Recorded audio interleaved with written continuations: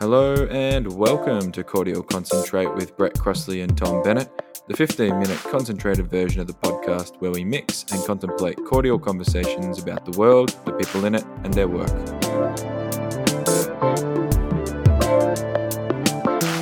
Hello and welcome back everybody to another Cordial podcast. Today I am chatting to James Casales from Seattle, Washington in the States. He comes from a sonar engineering background, but brought his scientific and logical mind to the coffee industry. Founding the coffee group Grupo Toruña Nayarita in Mexico, as well as Fincolab and San Cristobal coffee importers in the States, Jim has a very impressive CV for innovation and quality control in coffee.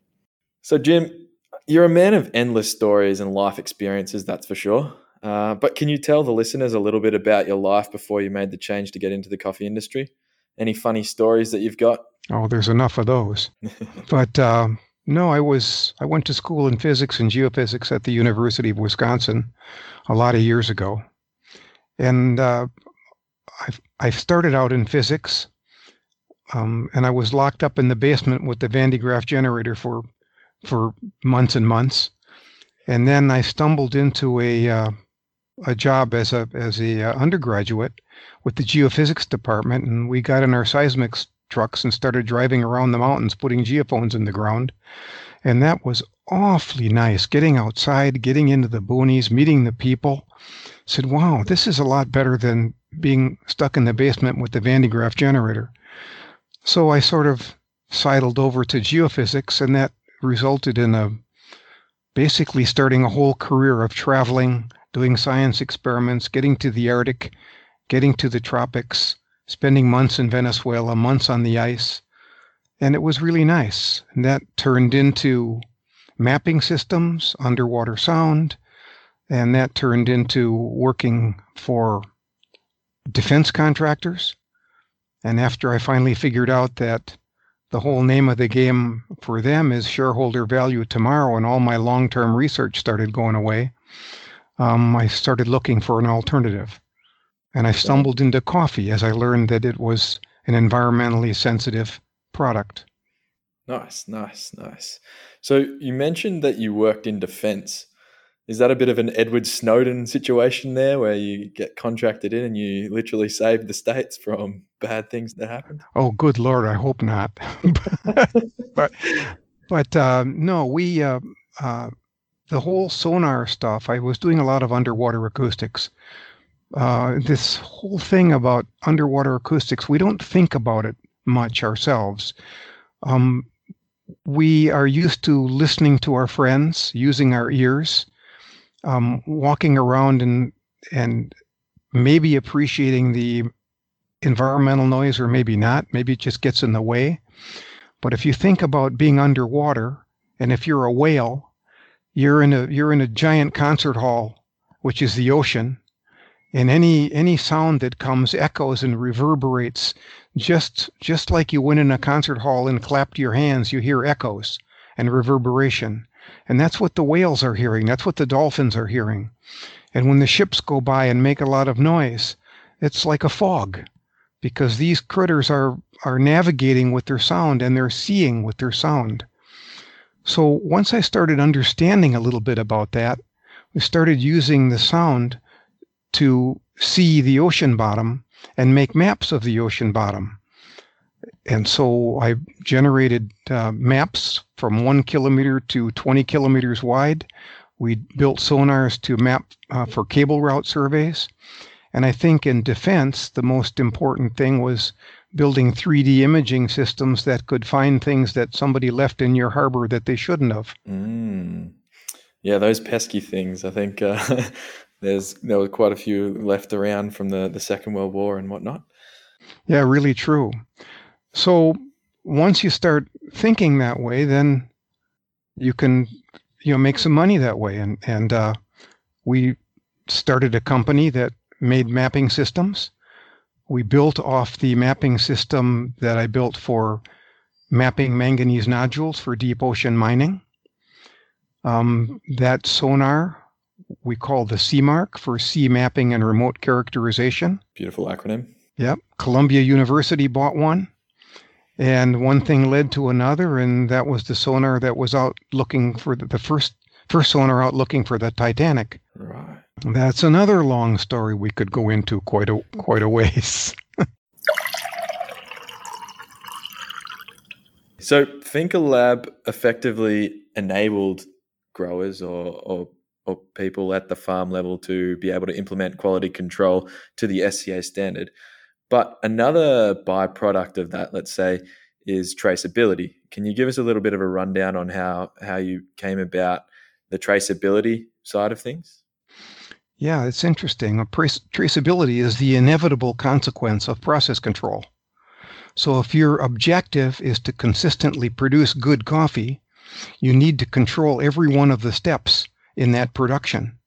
So coffee production is not artisanal, it's manufacturing.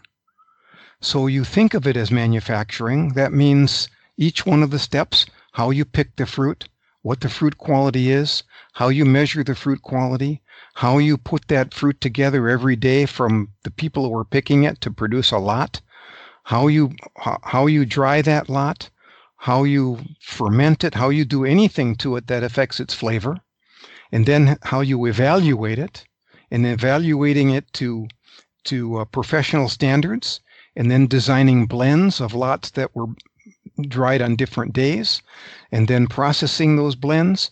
Every one of those steps you have to take from the coffee plant to the exporting.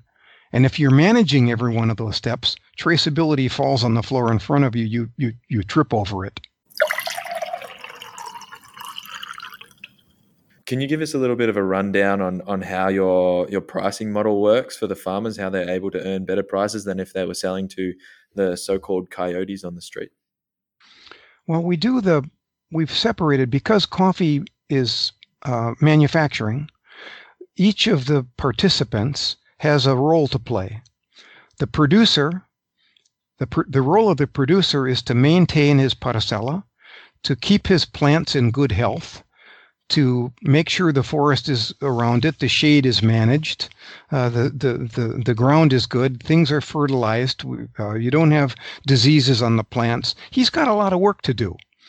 And he doesn't need another job of coming in and trying to hull and ferment and do all the stuff in his backyard. He's got enough work to keep his coffee plants good and actually produce some avocados and some citrus on the side to help maintain as the coffee commodities market jerks his prices around.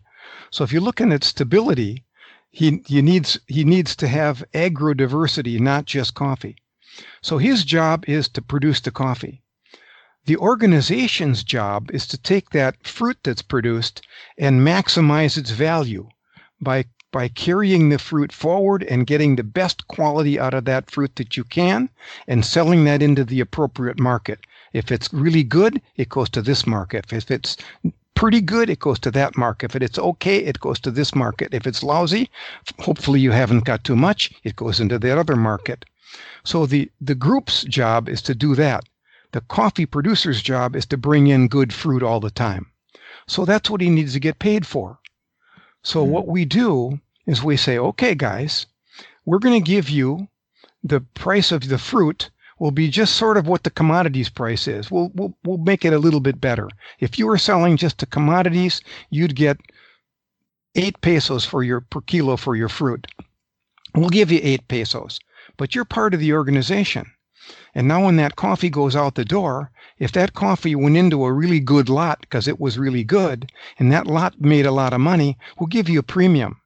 So some of those producers, their 8 pesos turns into 18 pesos because that coffee they brought in was really good. The fruit quality was measured when they brought it in, and they get a premium based on the fruit quality. And the group gets a premium based on the quality of the coffee that goes out. So you map that premium back to the producers to pay them for their fruit and pay them for the fruit on a scale that's related to the fruit quality. Fantastic. Yeah, it's a feed forward and feedback system, and it really works. And you mentioned agrodiversity there. I actually came and visited back in April 2019, and I can remember walking through the farm, and there were orange trees, mandarin trees, chilies, there was avocado trees, all of this sort of different crops growing. And it was quite an experience to walk through the coffee fields eating an avocado off the ground. As a good Melbourne boy I am, I love my avocados. Yeah, and they're pretty good too. Yeah. No doubt. So they're even the ones you pick up off the ground are better than the ones you find in the shop. Absolutely. Yeah. The old joke about, or not a joke, the saying about it takes a village. And really it takes a village. You're trying to involve the community and help the community develop by increasing their income, the income for the community. That's one model. The other model is too often touted in the recent years. You see the hillside, the mountainside. You see the picture of the producer with a couple bags of coffee at his feet.